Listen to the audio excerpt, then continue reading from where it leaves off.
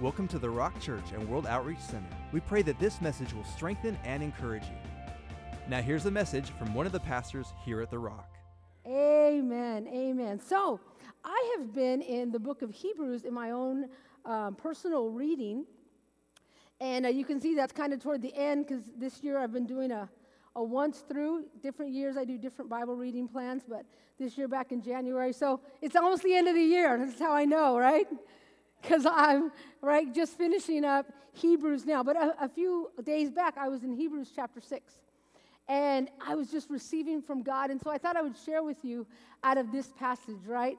To share with you the green pastures that I was sitting by as I was enjoying the Word of God. So you can go ahead and open up your Bible. Those of you online, thank you for being here. Those of you in the sanctuary, just go ahead and open up your Bibles to Hebrews chapter 6. We're going to start reading together in verse 16. It says, "For men swear by one greater than themselves, and with them an oath given as confirmation is an end of every dispute." Now, when we talk about an oath, right, an oath is something that has consequences. An oath is like the next level when somebody takes an oath, right? You have to keep your oath or something negative could happen.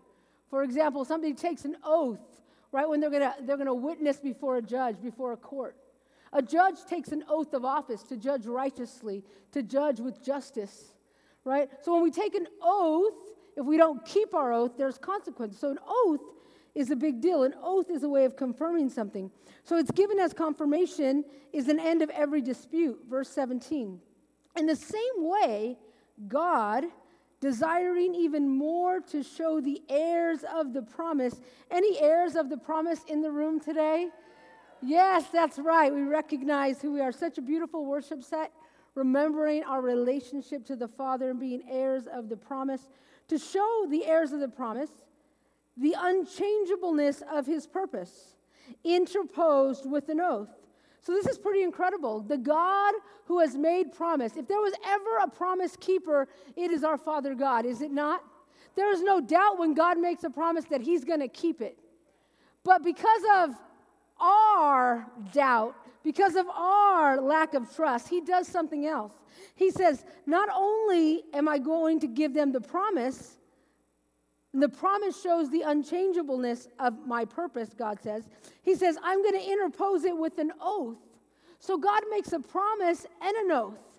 He makes a double commitment because he knows our lack of faith. He knows our doubt. He's serious about this and trying to make a point so that we will believe him. What is that point? Verse 18. So that by two unchangeable things, right, the promise and the oath, in which it is impossible for God to lie, we who have taken refuge, those heirs of the promise, we've taken refuge, would have a strong encouragement. God's like, I don't just want you to be encouraged to do this. I want a strong encouragement in your life. I'm convincing you with my promise and my oath to what? To take hold of the hope set before us. To take hold of hope. Hope must be a big deal if God is going through all of this so that you and I would lay hold of the hope that he's given us. So you know what? Every time there's an election, they want to portray normally this idea of hope, right? Vote for this person in the hope. But this election's the opposite. Don't vote for that person because of doom and gloom. If you vote for this person, it's the end of the world as we know it. You vote for, right? It was all negative. Traditionally, it's been a message of hope. This year was kind of backwards there. But here's the deal. It doesn't matter what happens with Pennsylvania or any of the other states or our nation in general, because we have a hope. We have a hope. And so what I've entitled this message tonight, instead of, Biden, Harris 2020 or Trump, Pence 2020, I thought we'd go with Hope 2020, right? Hope 2020 and beyond, because it's God's hope and it's good for all time. So we're going to take a look at this idea tonight of hope that I ran into as I was reading through Hebrews, about taking a hold of this hope. God takes an oath and makes a promise so that we would be encouraged to do that. So what is hope? Let's start there. Let's just lay a foundation. Hope, simply put, is a confident expectation of good. a confident expectation of good. Romans 8:24 says this, "For in hope we have been saved, but hope that is seen is not hope. For who hopes for what he already sees?" If you see it, if you have it, you don't have to hope for it, right? So hope is what we can't see. It's the expectation of something good. It's the confident expectation of our salvation. In hope, we have been saved. It's the confident expectation of the promises of God. It's the confident expectation of the provision of God. It's the confident expectation that God is with me, near me, and in me, because in hope I have been saved. Salvation means that I'm in relationship with God. And if I'm in relationship with God, I'm going to want to please Him, right? And the Bible tells us that it takes faith to please God, right? It is impossible to please Him without faith. Let's take a look at that. Hebrews 11:1 says, "Now faith is the assurance of" what? "Of the things hoped for, the conviction of the things not seen." So our faith, what it takes to please God, actually depends on hope. We have to hope in something so that we can act in faith. When we look at that scripture, faith is the assurance of our hope. Some translations say faith is the substance of the things we hope for, right? Faith is the conviction of the things we hope for. So our faith depends on us having hope, believing and holding fast to that hope in which we were saved. That's why we see God taking an oath and making a promise, because it's the foundation, that hope inside of us. You know, we live in a world, and this is changing, but for the last century or so, where this big idea of seeing is believing. If I don't see it, I can't believe it, right? If it's not tangible, if I can't experience it or feel it or measure it or take it in with my five senses, this age of modernism and empiricism and all of these things, right? And that's beginning to shift with postmodernism. But this idea that really science has showed us that the things that we can't see are far greater than the things that we can see. I mean, you think, and I think we see a lot of things in this room today. But there's a whole bunch of things happening in the air that you can't see. The sound waves, do you see it going from my mouth through the speakers to your ears? But it's there. The light waves, do you see them arriving at you and illuminating your Bible, your clothes, the person next to you? No, but they are there. There's all kinds of electromagnetic radiation that you and I can't see. And that may mean nothing to you. You can ignore me. My previous job was a chemistry teacher. So I might have taught a little bit of those things. So the thing is, the hope, right? Faith takes hold of hope. It's the assurance, right? The assurance of that hope, the conviction of that hope. And hope is something, confident expectation. You don't have to hope for the things you can already see, right? We saw that already. So hope can seem out of reach when we can't see goodness.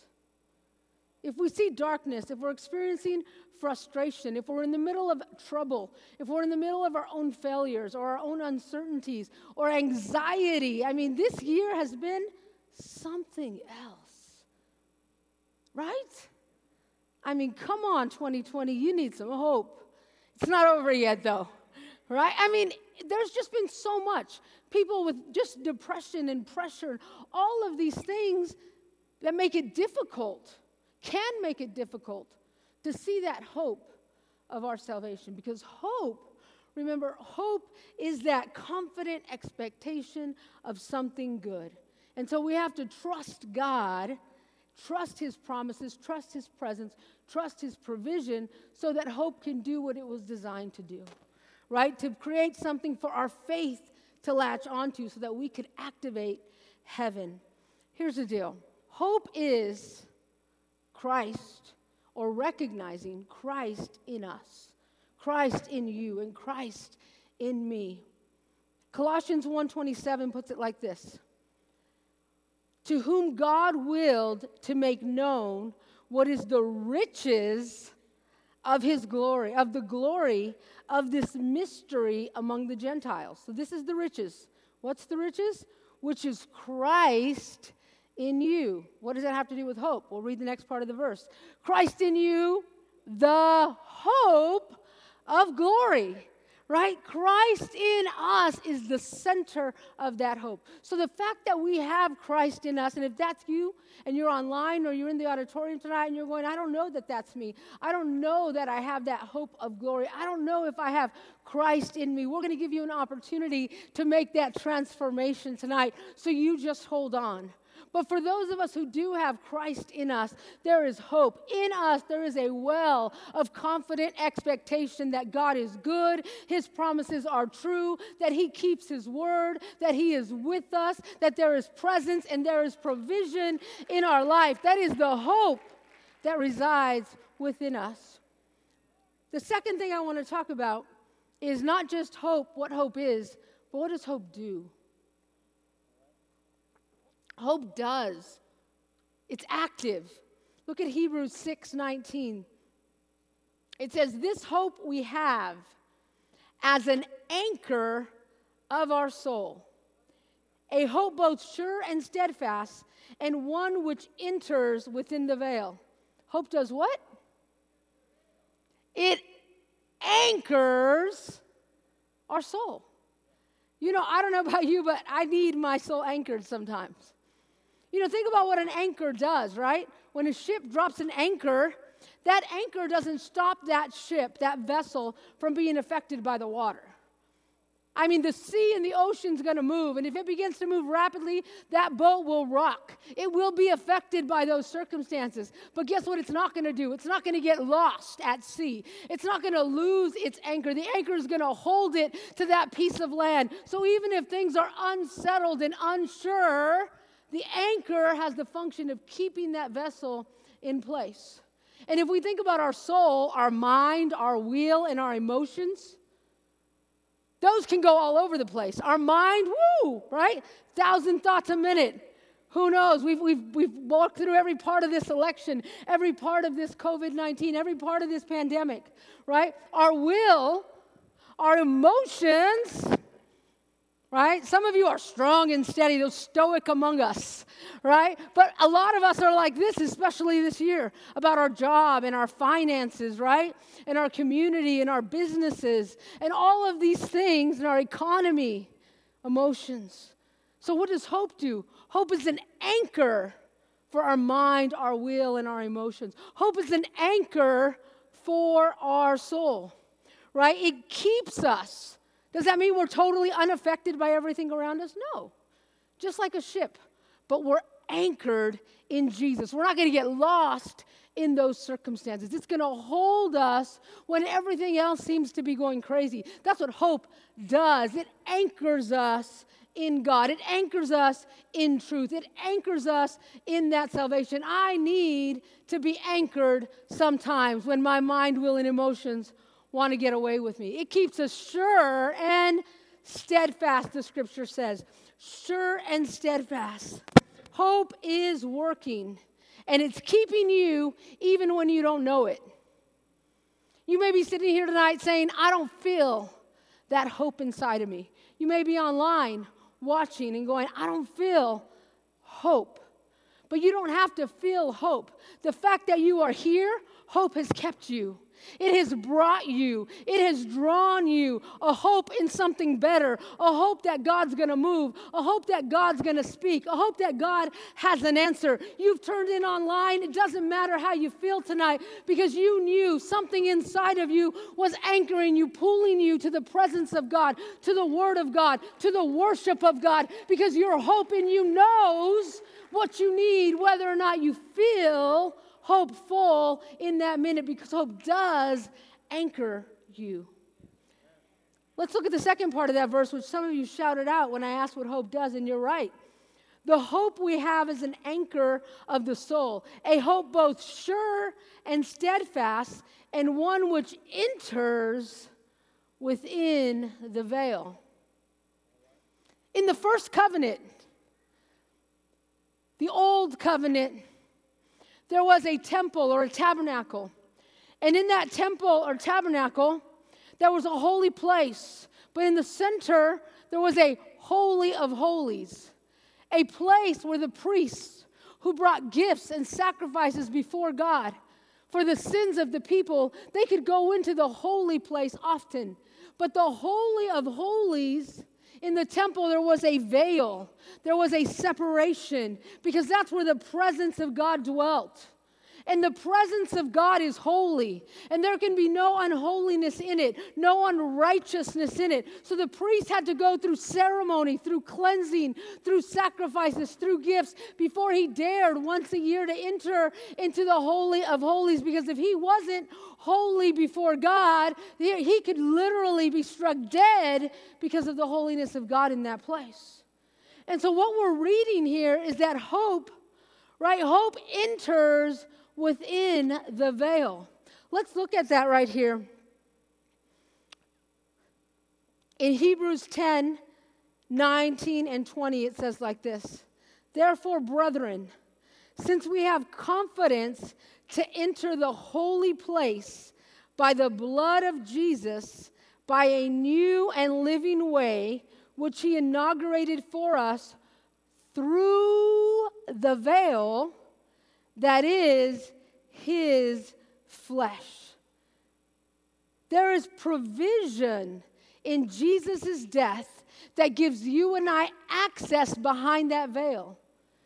If you've read the story when Jesus died on the cross, that veil, the physical veil in the temple, was split from the top down. God's presence being released. Right? Jesus, that veil was the flesh of Jesus. That blood being poured out so that you and I could enter with hope into that place. And what's behind the veil? The presence of God. The presence of God is accessible to us through the veil. Right? If hope is the confident expectation of good, then we can have a confident expectation because of the work of Jesus to go behind that veil, to get into the presence of God. It is access for you and I. And because we have access to the presence of God, it changes the way we live, the way we respond, the way we react. When those waters start to get turbulent of our life and our community and of our nation, guess what? We have access to the presence of God. We can go behind into that place, that holy of holies, and be with God. Hope, what does it do? It enters the veil. It goes into the presence of God. And what happens in God's presence is our perspective changes. Pastor Deborah taught us a long time ago this idea of perspective is so important in the life of the believer. Because perspective magnifies whatever is closer to you. It makes what is close to you seem bigger than it might be. For example, my thumb is not larger than that clock on the wall. But if I go like this and I put my thumb right here, I can't see the clock. Why? Because my thumb is much closer to me than that clock. So guess what? It seems a lot bigger than it really is, right? The perspective is everything. And so when we get to go behind the veil, then we get to get in the presence of God and he's close to us. Then we're doing exactly what David said when he said, magnify the Lord, oh my soul, making God the biggest, the most important deciding factor, the thing that anchors our soul because we understand his magnitude, his goodness, his presence. When we've been with him, our perspective changes. You may have experienced that today when you were in worship. When you lifted up your hands and you were coming into the presence of God and you were leaving behind the worries and the concerns and the elections. By the way, I'm so proud of you. The election's not decided and you're here, not at home checking it every 5 minutes. Who's winning, who's winning, who's winning, who's winning? Right? Good on you. Right? Maybe that happened to you already as you stepped in and you got a new perspective. As God began to shift those worries and those concerns. Because we have a right to go behind the veil. We have a right to be in the presence of God. There's power behind that veil. There's power in the presence of the Holy Spirit. This isn't on the screen, but Romans 15:13 says this. Now may the God of hope fill you with all joy and peace in believing, so that you will abound in hope by the power of the Holy Spirit. We want to see hope do what it does in our life, then we got to be in the presence of God. It is the power of the Holy Spirit that's going to allow hope to abound. So you're here tonight, gathered together, worshiping the presence. You're tuned in online. The Holy Spirit is there, and hope will abound as we get into the presence and the power of the Holy Spirit. Third thing tonight, hope is, hope does, but hope also speaks. Hope also speaks. It's one thing to know that I have a hope of salvation. It's another thing to abound in hope because I live in the presence of God, to be held and anchored, to be able to live a stable life, not tossed by every current in my society, not without my emotions going up and down and my mind going a million places. That's all part of being in the kingdom. That's all access for you and I as sons and daughters of the Most High God. But remember that God doesn't give us these gifts so we can keep them for ourselves. He gives us these gifts. He equips us to do life well. He equips us to live in His presence so that we can invite others to do the same, so that we can be the light and the salt of the earth. So when we talk about hope speaks, right? It speaks out of our mouth. It speaks out of our life. It speaks out of our presence. It speaks out of our character. It speaks out of our presence of God in our lives and in our hearts. It speaks. Let's look at this. A couple of scriptures here.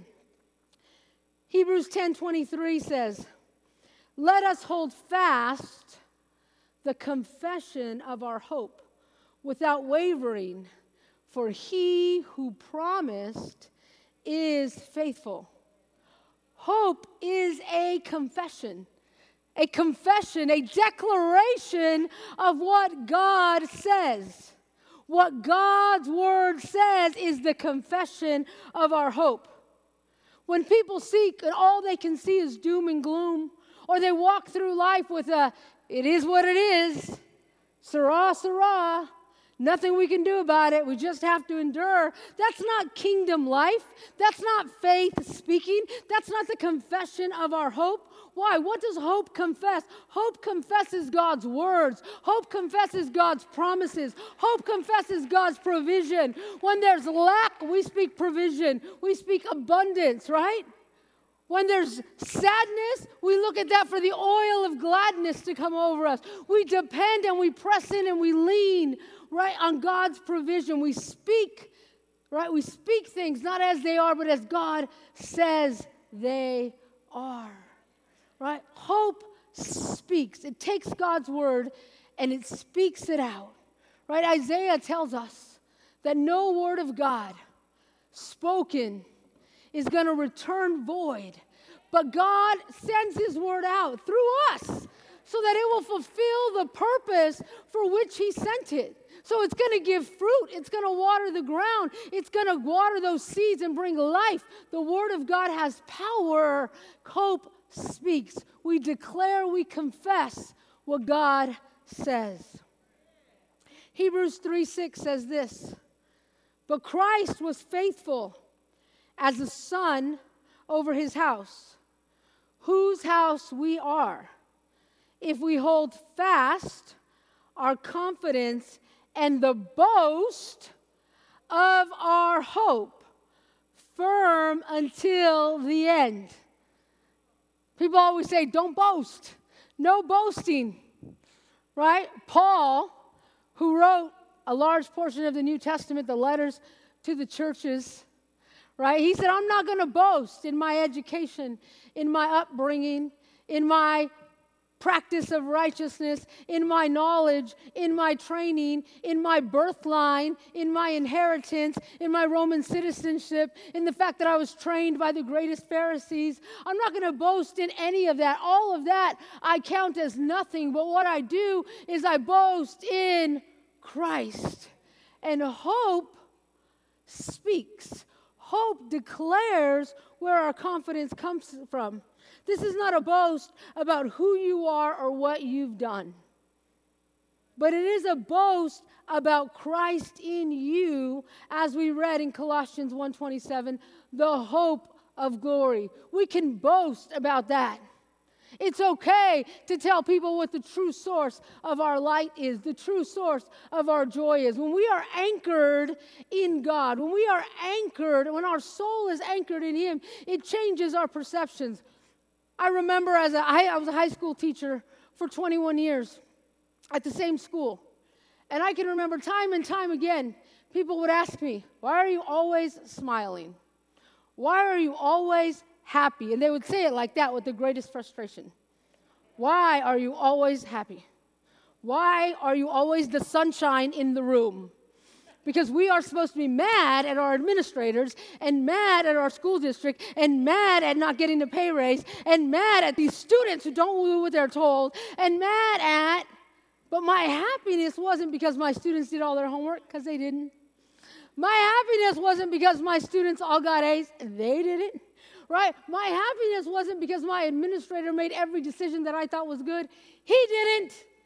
Right? But it came from somewhere else. We can boast of the Christ in us, right? I shine, I'm happy, this is a good day regardless of the circumstances because of Jesus, because of His finished work, because I am anchored in Him, and yes, the waters may be unstable, but hope speaks, right? Where the light comes from, where the source comes from, and the world can taste and see that God is good because hope speaks through you and you and you and you. And it speaks through us and becomes a light. We become that city on the hill that others can look to, that others are crying out for, especially in a year like 2020. 1 Peter 3:15 says, but sanctify Christ as Lord in your hearts, always being ready to make a defense to everyone who asks you. For what? To give an account. An account for what? For the hope that is in you, yet with gentleness and reverence. Right? Hope speak.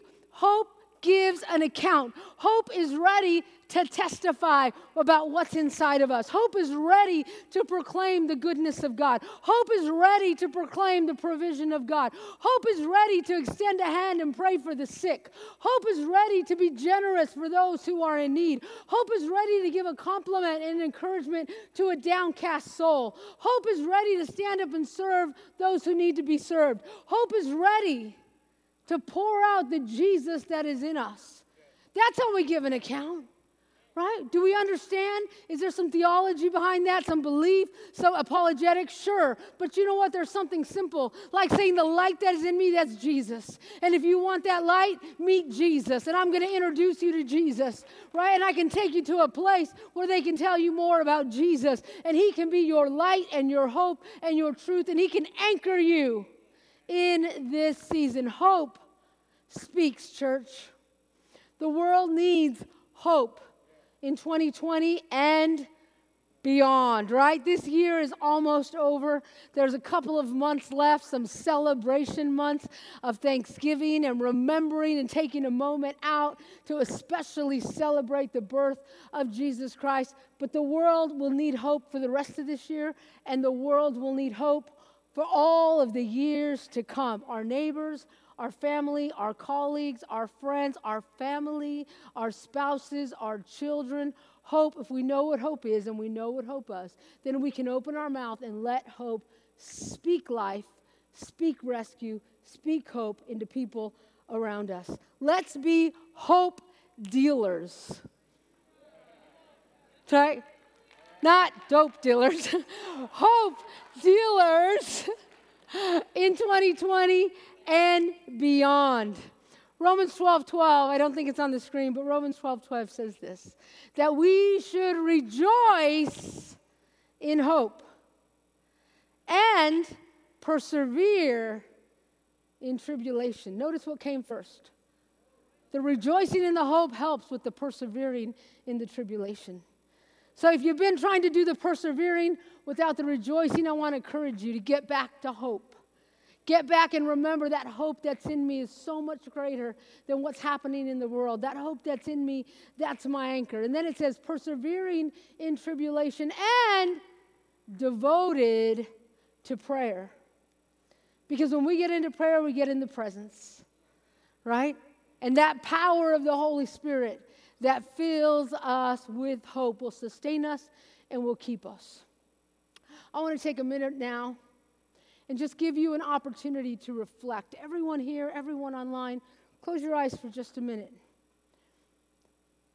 How's your hope level been in 2020?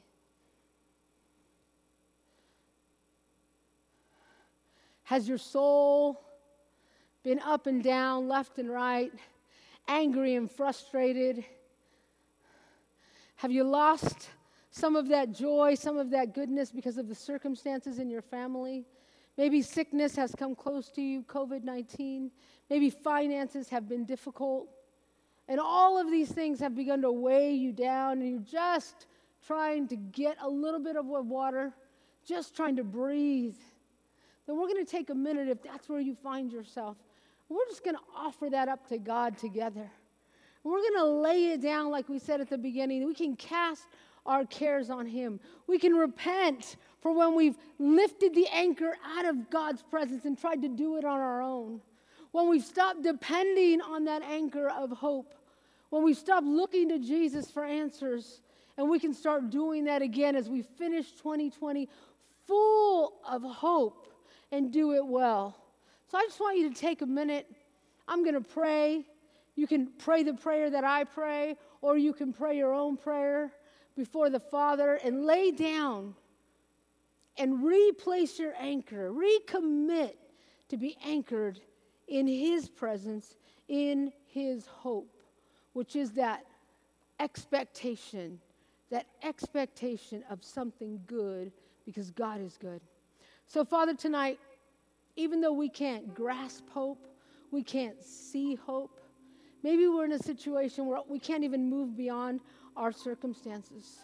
Our world seems overwhelming. My personal world seems overwhelming. Maybe, Father, it looks like things around us might even be in a free fall. Everything that I placed my hope in, Father, where I shouldn't have, it's ending, it's broken, it's suffered loss. So first I want to say, forgive me, God, for placing my hope in the temporary things, placing my hope in my job, in my community, in politics, in my political party. Father, I remove the anchor where I've misplaced it, and I put it back in Jesus Christ. I recommit, God, to be in your presence. I recommit to let the power of the Holy Spirit keep me and sustain me. Thank you, Lord, that you take my cares and that you care for them tonight. So I leave my concerns, I leave my finances, my relationships, my health. I cast it before you, God. And I thank you for your wisdom on how to move forward. Not my wisdom, but your wisdom on how to move forward in every one of these areas. Thank you for your grace, Lord. Your grace to help me make this transition. Your grace to help me keep my anchor in you, not yank it out as soon as I leave the building tonight. In Jesus' name, thank you for your provision. Thank you for listening to the Rock Church and World Outreach Center. If this message spoke to you, please share it with us. We'd love to hear from you. You can find more information at www.rockchurch.com.